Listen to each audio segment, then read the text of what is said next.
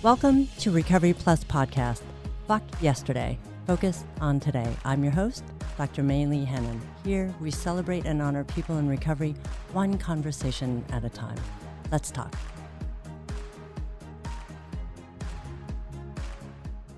Welcome back. This is episode 9.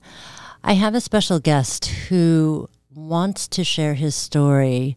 He doesn't have years and years of experience or recovery time, but for someone who is not that old, has had a lifetime of hurt and struggle.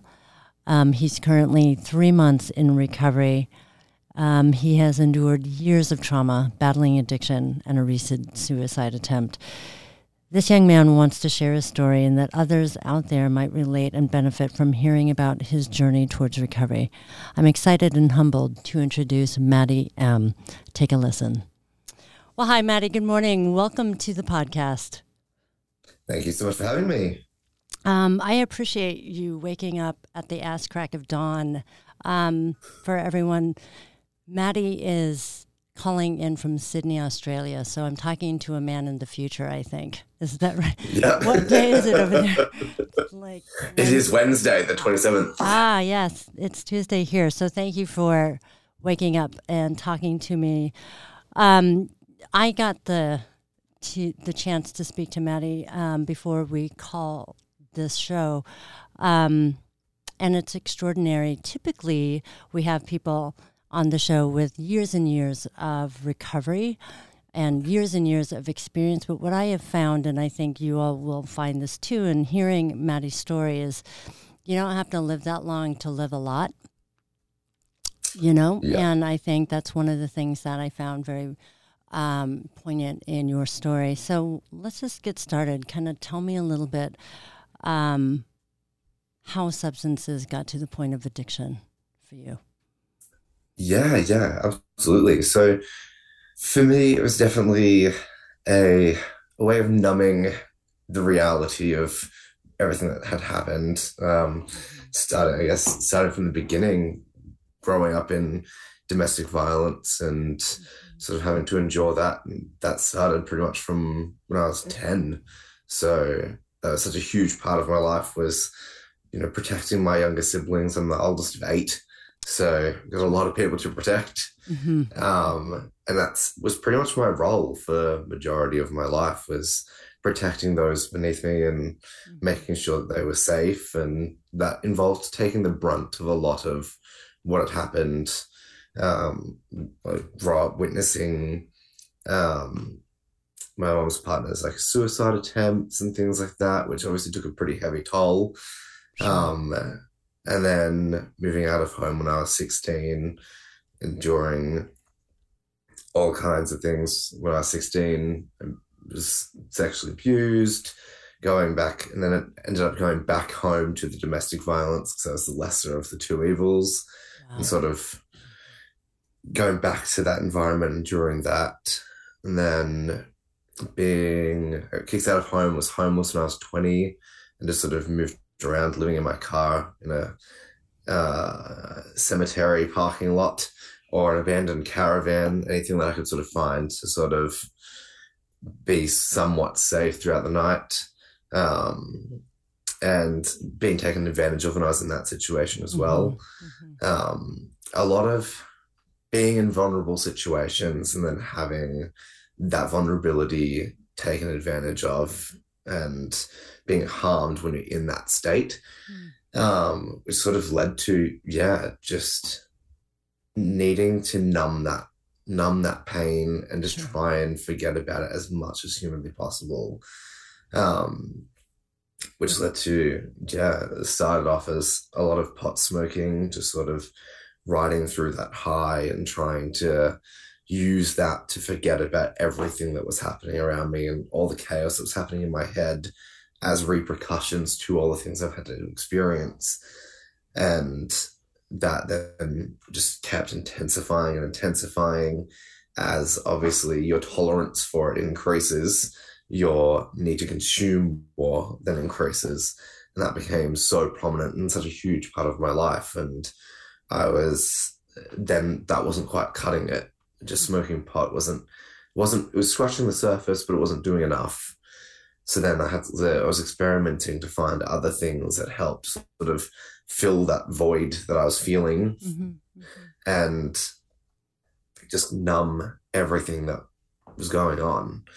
And that led to using substances like heroin and acid and cocaine, or just anything that I can get my hands on that was going to just completely remove myself from my body and remove myself from my experiences. And my past was nothing that I wanted to touch or deal with.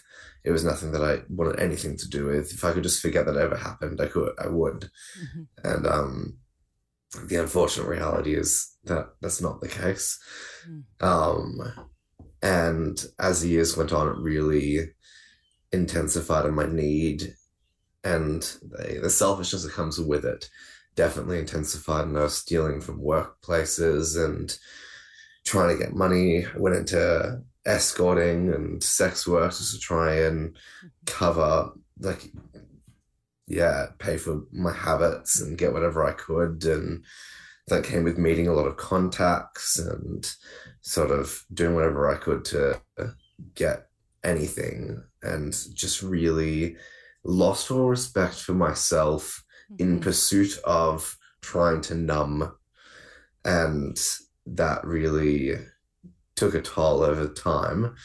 And spent, between 5 to 6 years just pretty much thinking back now, I don't really have a lot of memory about that time. That was a huge time where, I just was floating through life as best as I could.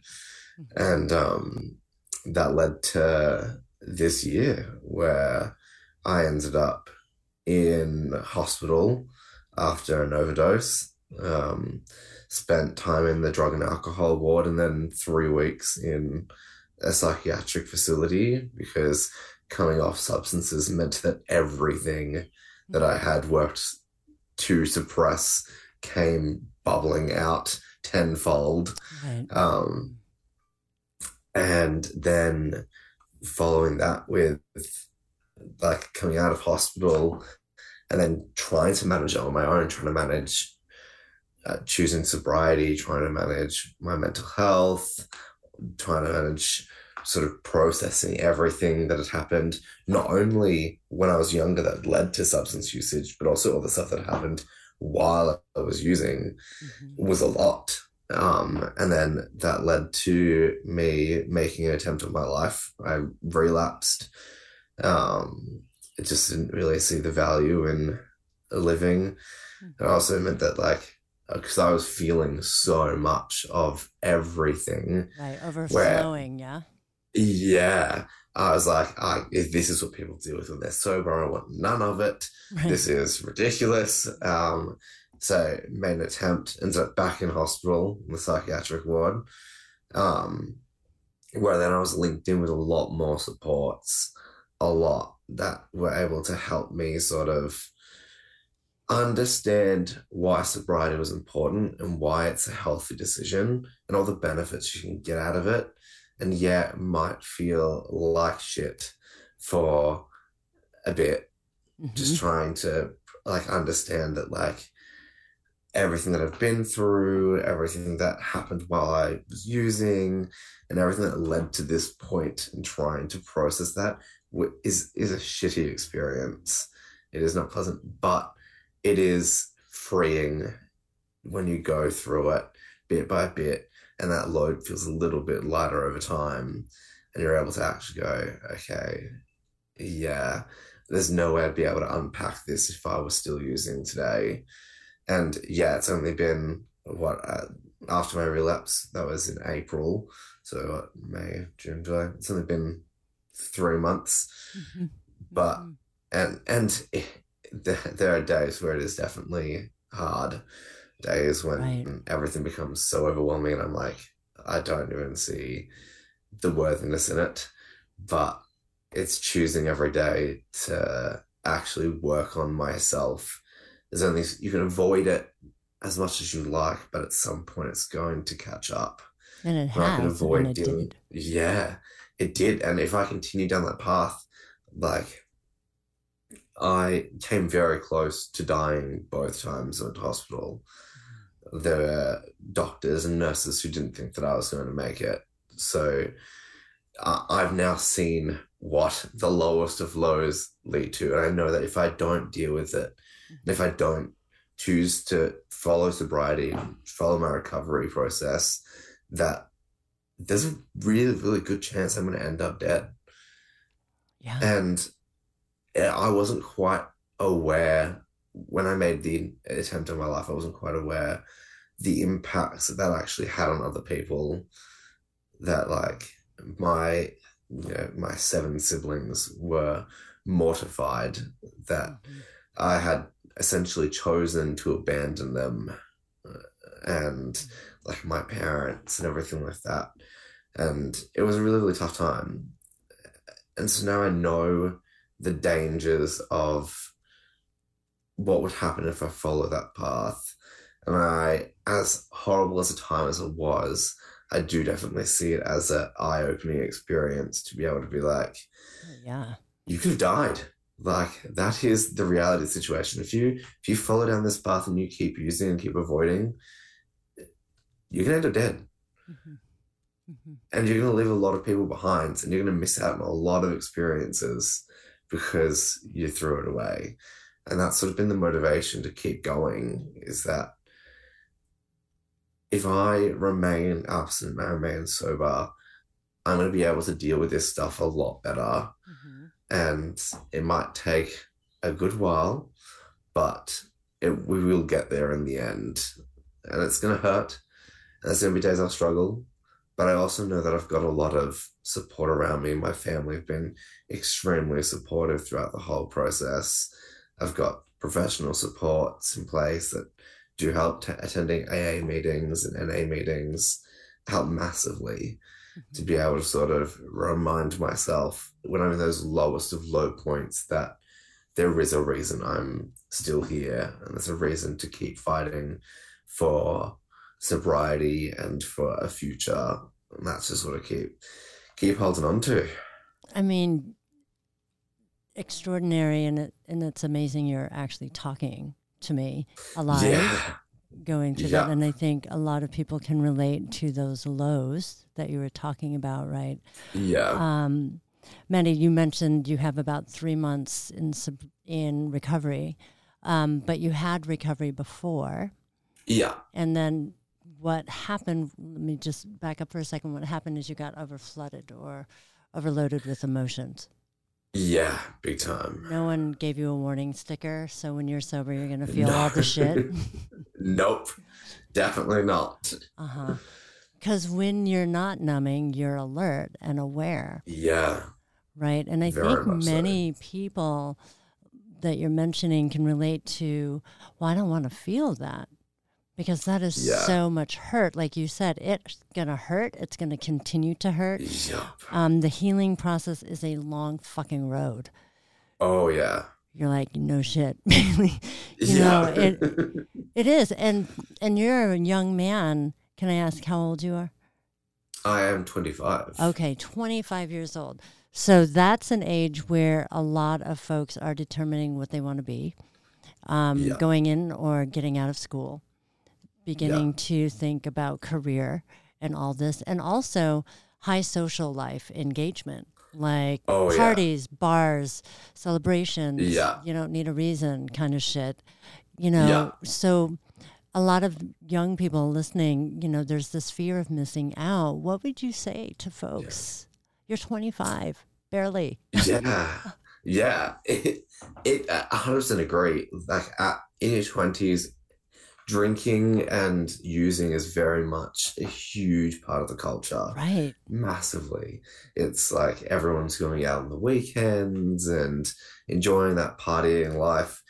And it can be tough being so removed from that environment. But I also get to, there's a silver lining in that I do get to enjoy the experience of watching people who are very hungover the next day and being like, I'm so glad that's not me. but also Right.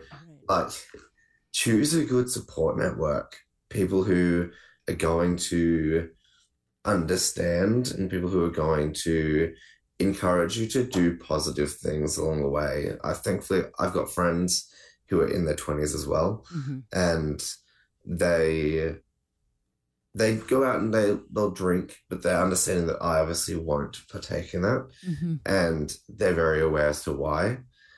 But they'll also take the time to spend time with me outside of that environment as well.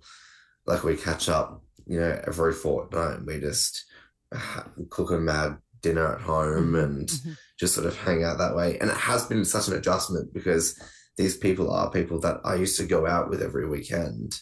Right. And we've sort of collectively made that adjustment into, let's just like do like dinner and mature things and So grown all up. that weird stuff. Yeah. Right. Which feels so foreign.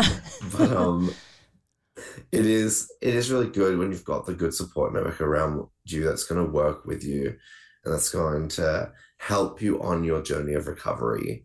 And that's such a huge thing. And I obviously can't thank them enough for making that choice to support me in my journey and to stick around through that all, because there's a lot of people, unfortunately, that you will lose along the way. Right. People who are not ready for their own recovery journeys, or people who just don't understand or see, previous addiction as like a very threatening thing. And yeah, I guess it's just for anyone in your 20s who's choosing sobriety, it is a tough time. And it's a tough time regardless of what age. Sure. But with social media, oh yeah, viewing Instagram stories and Snapchat stories of people going out drinking and having a good time, it is a really, really tough time, but stick to it because, although it's only been 3 months to me, like I know that I'm not capable of that one night out and then put it away. And I know that it's dangerous for me to go out there and think that I can party and drink for one night and then not want to do it again until the next week. Mm-hmm. And I know that following that path leads to where I was, which is in a hospital bed with leads and cords and blood pressure machines and nurses and doctors running around me. And it's honestly it's not worth it. Mm-hmm. Choosing sobriety is choosing a healthier life and healthier habits. And that's what you need to sort of focus on. I mean, it's a struggle because you have this voice in your head going, you know what, I have 6 months, I have almost 12 months, I got my chip or I got acknowledged and it feels really good. And then something happens where you go, I can celebrate. I can do this just one more time. Oh, yeah. Because now I have control over this fucking beast. What would you say to folks who are like, I can do one more time? Yeah, I think, brutally honest, Yeah. as tempting as that voice is, you can't. There's a reason that we had to go into recovery in the first place. And it's because we're not the kinds of people who can just celebrate and then be done with it and put it away. There are two types. I've learned through my experience that there are two kinds of people. There are people who can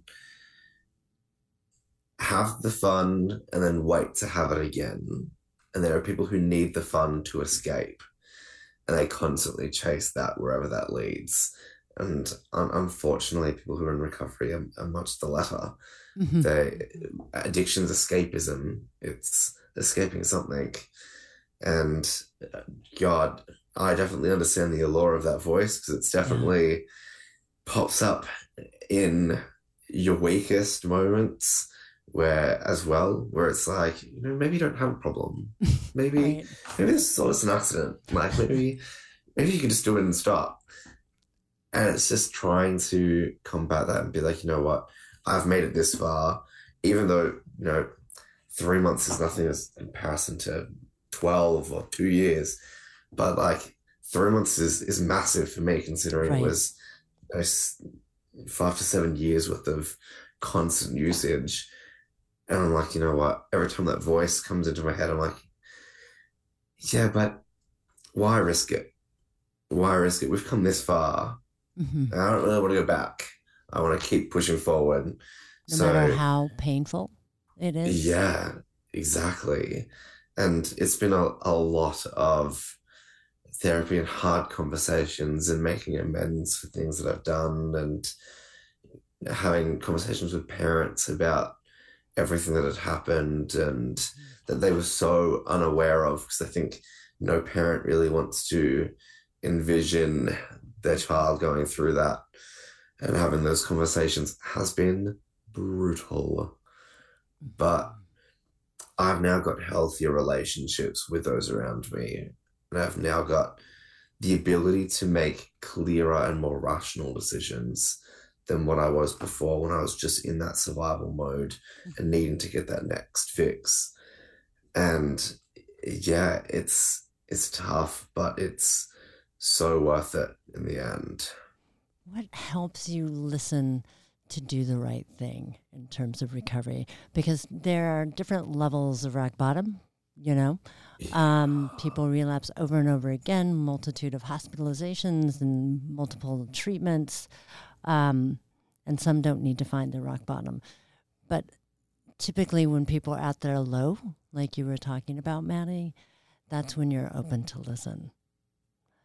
You know, Yeah. so for you, I'm not sure, but most folks in recovery find it really challenging to go, hey, I'd like some help. It's not like you guys are on the corner going, we want help. You know, that's Yeah. not happening. So No. what happened for you to just realize, you know what, I'm going to ask for help and I'm going to use the help? Yeah, I think, as I think a lot of it was seeing the alternative. I tried historically not getting help and dealing with it myself, Mm-hmm. and that led to being in hospital twice, and spending a month out of this year, 4 weeks total, in psychiatric facilities, Mm-hmm. reliving in brutal memory all of my traumas and everything that had happened. And so I know that not reaching out for help is just as dangerous as, like, the potential for relapse is so much stronger and so much higher if you don't reach out for help wherever you can find it. And it doesn't have to be this, like, sometimes my help seeking behavior is not like, let's like dive in deep into everything that's going on. Sometimes it's just like, I just need someone to distract me for a little bit while I get through this. And then once I'm on the other side and I've got my bearings back, it's a bit easier to continue going on. Sometimes just when you're at that state, and there are times where that state comes up like multiple times a week. And there are times where I can get through a week with it only happening once, where I hit that like point of, should I, shouldn't I? That huge, the weight of everything becomes so overwhelmingly heavy. And I think I've just gone into a pattern of, when I'm in that state, I definitely, my pride gets in the way a lot of the time. It's really hard even to get someone to just like distract you for a bit. Sometimes it's really, really hard to ask for that, because you're like, oh, I don't want these people to see that I'm weak, that I'm struggling, Right. and Mm-hmm. like a lot of these people are my family, and and so a lot of the time I do try distracting myself, which just never really ends up going as well as you think that does. Um, in my head, it's always like, yeah, I've got a handle on this. And then I'm like, actually, I'm struggling with this for a reason. It's because I really don't have a handle on it right now. Mm-hmm. And it's when it gets to that point of, oh my God, there's a chance I might throw this all away, that I'm like, okay, I need help. I can't. Obviously, I've tried. and I can't do it myself, and I need help in whatever form that looks like. And sometimes it's just calling online like services. Hmm. I don't know what services are available over there, but in here we've got like Lifeline and Beyond Blue and things like that, and calling and speaking to someone. Sometimes it's just finding the nearest AA meeting and being like, I'm just gonna go. I'm just gonna go. Even if I go and I say nothing, at least I'm in an environment with people who understand that I'm really struggling right now. And I'm in a safe environment where those vices are not readily available. And I guess it's just like the habit that I've just sort of gotten myself into, is pushing myself to do those things in terms of preserving the sobriety that I've worked so hard for to get to where I am right now. Yeah, I mean, I think that's where people can really struggle, is that motivation to just push just a little bit more, just push through it. Many would and have either died or continue to use. I mean, those are very easy. It is so easy to go back, and it's so much harder to keep doing what you're doing. So what really helps you just kind of like push through? Is it because you don't want to die? Or, I mean, that's a big motivator also. Yeah. So what do you think helps you just get past that like hard part, like your pride? Yeah. I don't want to fucking too hard, you know? And I think he absolutely hit the nail on the head. I think going back to those habits, or even death, is, and in a lot of ways that seems like a much easier thing to do. And you know, just a few months ago I was at a point where I was like, yeah, like dying is definitely the easiest way out. Like I won't have to battle with this, and I won't have to battle with my mental health issues or really traumas if I'm dead. And I think for me, it's the people around me that help keep me going. It's like when I made my attempt, and seeing and having conversations with my family afterwards and how hard that was is my reason to sort of keep going. And also myself, like getting to the point where I'm at now and having dealt with not all, but a lot of my past, and seeing that that's like a lot of my past and behaviors now make a lot more sense now that I'm aware of what's happened and how this all plays out, and wanting to sort of follow that story, I guess, be invested into myself and being like, okay, we've probably experienced the worst of the worst. We've experienced domestic violence and sexual assault and the whole shebang. Imagine all the good things that can also come. And if we choose sobriety, they come a lot easier because you're not in that environment. And so I think for me, the thing that motivates me the most is definitely wanting to see that out and wanting to have a relationship with my family, with my siblings. And my youngest sibling's 8. Wow. Like I'd love to be able to see him grow up and make good choices, and like that sort of motivates me to keep going. I think that's beautiful because a lot of people do try for recovery for other, for my family, for my children, for my partner. That's probably motivating. How do you put yourself first in your recovery?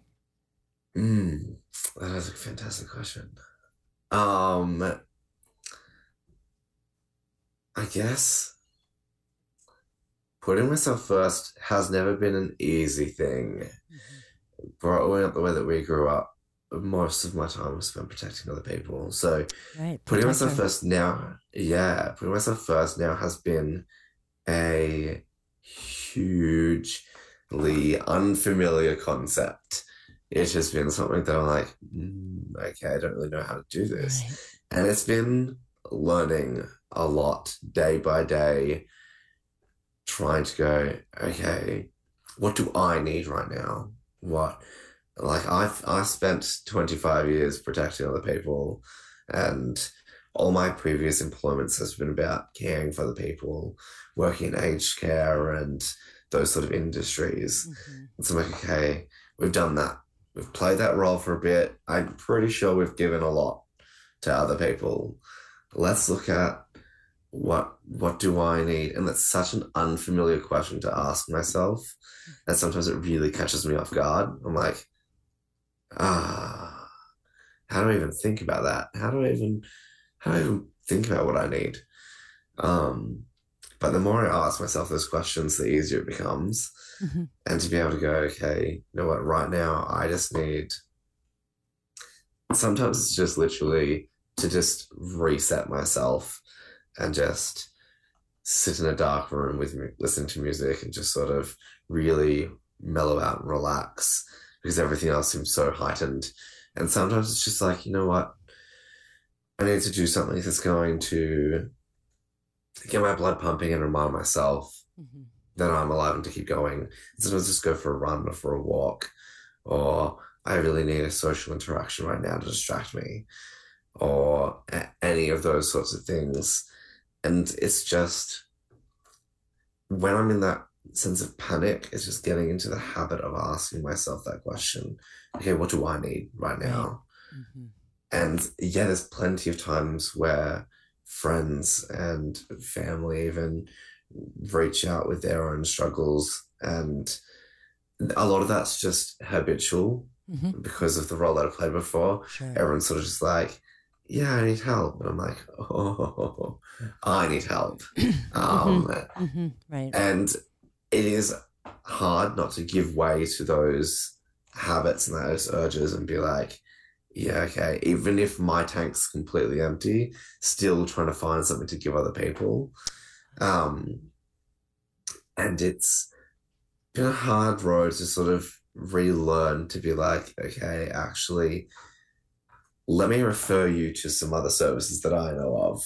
Like, if you're really struggling emotionally, maybe try calling these people because, like, I love you and I'm here to support you, but also, like, I need help right now. And as hard as it is for me to do this, I need you to probably find help somewhere else. That way I can deal with my own thing. And I wish I knew exactly how I was able to get to that. A lot of fighting myself and those urges to just help everyone and be the guardian for everyone. But it's definitely taken time and practice. And there are times where I definitely slip up and I, despite being on empty, give my all to somebody else. But it's just day at a time. Just every day choosing to do, if every day if I choose to do one thing that benefits myself, it becomes easier to then actively choose to do those things over giving your all to somebody else. Yeah, just creating new habits that are healthy for you Yeah. and setting boundaries. I was talking to a person not long ago about boundary setting. That is one Yeah. of the hardest things to do in recovery. Oh, yeah. Massively. What makes it so hard to set a I just think boundary? because you previously had none. Like if I look at like my history, my boundaries have become so far removed that like I was giving my all to my job, despite the fact that I was in no way, shape, or form capable of doing what I was committing to. And I was working like 180 hours in a fortnight, and like 90 Wow. hours in a week. I was there all the time, despite the fact that like I really couldn't do it. I had like given up on that. I'd given up on myself and my personal boundaries. I was, you know, obviously doing sex work and anything I could. So my when your self-respect lowers, it's a lot harder to put up boundaries. Yeah. It's a lot. There, it's yeah, so incredibly difficult to be like, oh yeah, this is a healthy thing to do. Yes, don't do this. And because it goes on for however long you're battling addiction for, and even prior to that, when you're in recovery, boundaries are so important but such an unfamiliar concept. Mm-hmm. It is so far removed from what you've been doing that you're like, okay, I don't really know how to do this, but I actually need you to not cross this line. Mm-hmm. And how you go about it, how you express those boundaries, how hard you stick to them is so strange because it's just like, I've never really haven't done this for a good while, but yeah, and I've recently gone back into the workforce now and trying to set those boundaries with my job and be like, okay, I'm here, but I'm here to, I'm also like my priority is working on myself. So I can only really commit this much time to you and have those conversations with managers and be like, is that okay? Or I've got a really important appointment and I really need to attend that. Or on days that I'm really struggling, being able to say to them, look, I'm actually really struggling right now and I don't think I'm going to be able to commit to that shift. And put that in place is such a hard thing to do. Oh, yeah. Because particularly my previous job, I was just like, I was the yes man. I was like, yep, sure, no worries. You want me to be here for, like, over last Christmas, I started, like, on Christmas Eve afternoon. I didn't leave until Boxing Day morning. Like, I was there for almost 2 days. Jesus. Oh, my and God. It was because no one else wanted to do it. And I was like, yeah, sure, I've got it. I'll do it.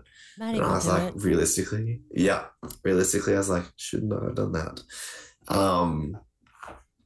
So I think that's why it's so hard, is because you're so out of practice. By the time you get to the recovery process, you are so out of practice.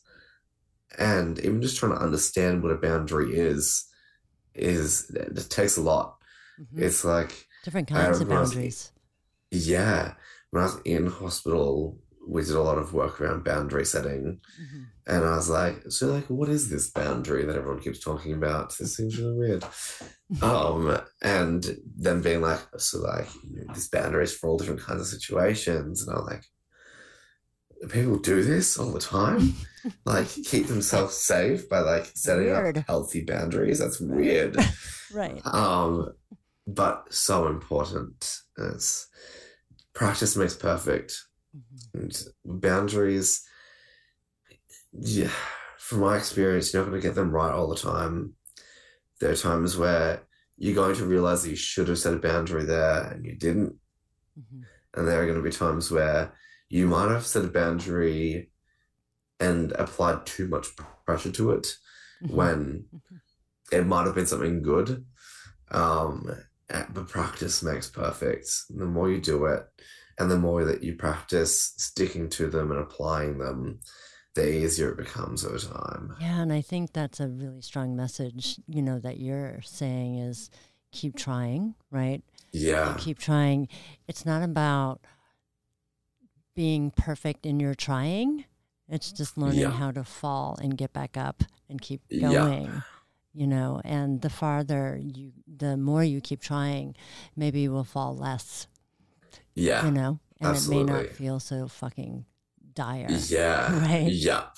Massively. In the treatment world, a lot of professionals say this to clients, and I am one of them too, and I think you've talked about a lot of what's been different, but when someone says to you, so Matty, because you relapsed and now you're on the road to recovery, what's different? What would you say? What is different? Yeah. That's a fantastic question. I think for some reason my resolve's a lot different. I'm more understanding of myself and more forgiving of myself than what I was last time. I think the first time I definitely had it in my head that it was going to be 10 times easier than what it was. For some reason in my head, I just thought you just decided like not use anymore. And then that's it. Like, God, I wish. The angels call and it's like a super easy like stroll down the road and you're like, yeah. And in reality, I learned that that's not the case. I think I also just like had definitely anticipated that like it wasn't going to be, it wasn't going to be that hard to stay sober, and that it wasn't going to be so hard, like in terms of everything coming up. And I think, yeah, I did relapse, and but by doing so, I also learned that I'm like, okay, actually, we're gonna need some help to deal with this, because the first time I tried, I didn't really use any support, so I was just like, everyone sit back, I've got this, and then went, oh, I actually don't have this. No. There's a reason why it's called addiction, actually. That makes sense. Right. So the second time, to be able to be like, okay, look, it's going to be hard, and it's going to be brutal, Yeah. but we just take it one day at a time. We've got this. And being a lot more understanding of myself, and a lot more forgiving, and being like, okay, yeah, you just had a really shit day and a really shit time. Like, let's keep going. Made it this time. And a lot of it's just like being able to go, you've made it that one more day. Like, let's try for another. Yeah. Like, yeah, I could forward, and I think last time I was definitely forward planning, like, I'm gonna get the 12 months and it's gonna be easy and then I'll be fine. And being able to go this time, being like, okay, you know what? You made it one more day. That's great. Let's do it again. Let's just like keep going. Let's go the next day. I in no way, shape, or form even think about anymore about trying to rush that finish line, as if there is a finish line. And being able to be like, okay, this is just going to be something that we're going to have to do one day at a time. And there are days it's going to be super easy. There are days it's going to be incredibly hard. But we're just going to take it and do it like one day, one step at a time. Sometimes one day seems daunting. Right. Maybe it's 1 minute to a minute. Yeah. I'm like, you know what? Okay, we've done 3 minutes now. And we've been fine. Let's keep going. Let's do a couple more minutes. And like, sometimes you just simply break it down to the smallest interval of time as you can. Right. At times where like I literally will sit there and count the seconds. And I'm like, okay, it's been 60 seconds. Let's go. And just keep doing it that way. And you just do what you've got to do to get through. And to get through the temptation and the allure, and how much easier it would be if you just used, and you just go, okay, those are really, really tempting thoughts, but also like I've come this far. While I was thinking that, I've also just gone 50 seconds without relapsing. So let's just keep doing that. That's a win. And you just have to, you just have to keep putting those tiny baby steps in, and that's what matters, and what really gets you through.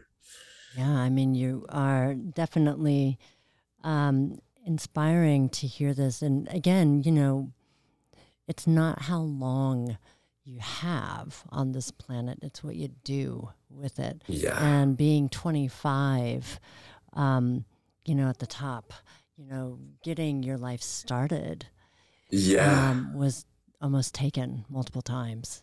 Yeah. You know, and to your point, a huge wake-up call.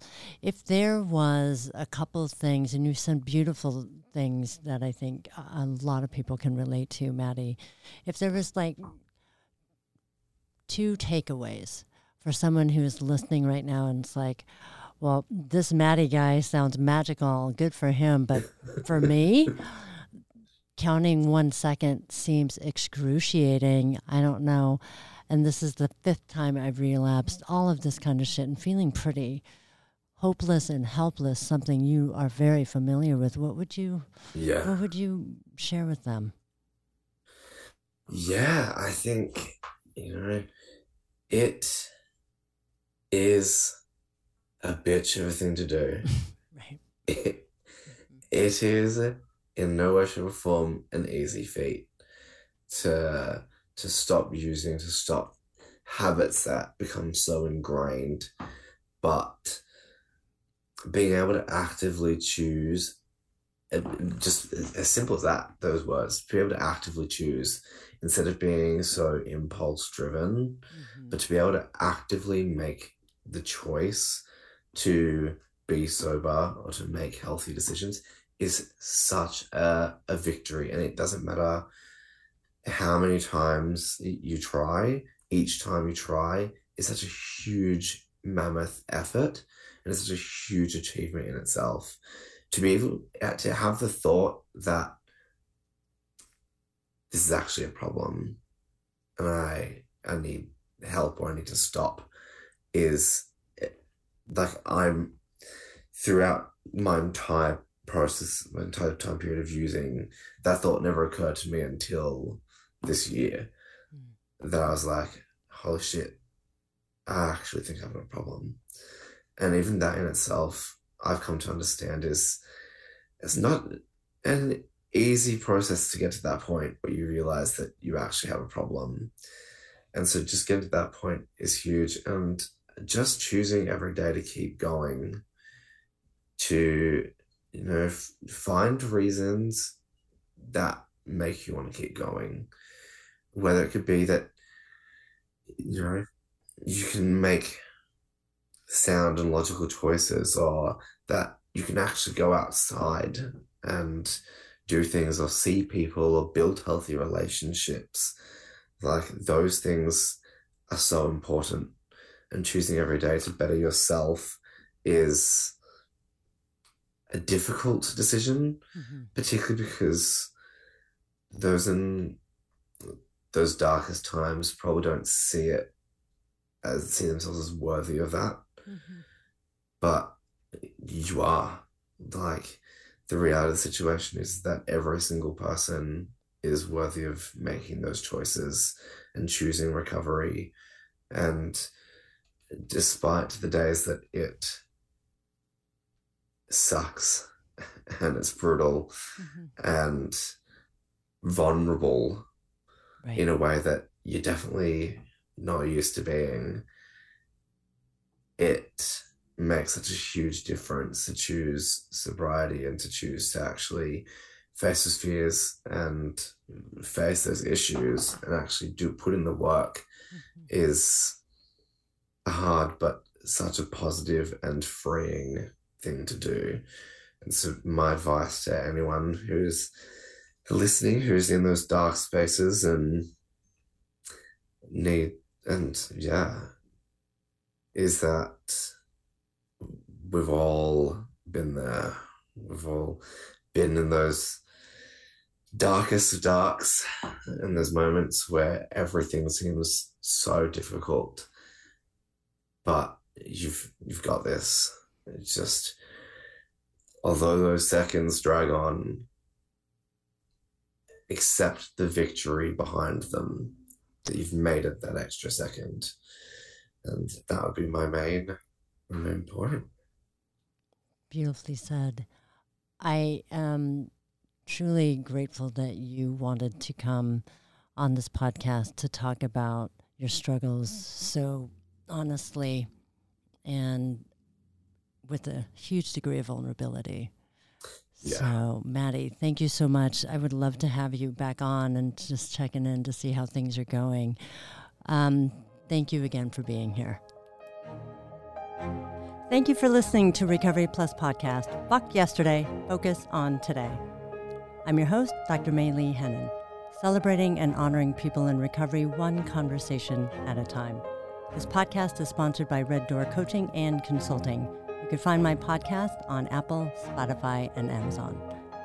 Thanks again for listening. Talk soon.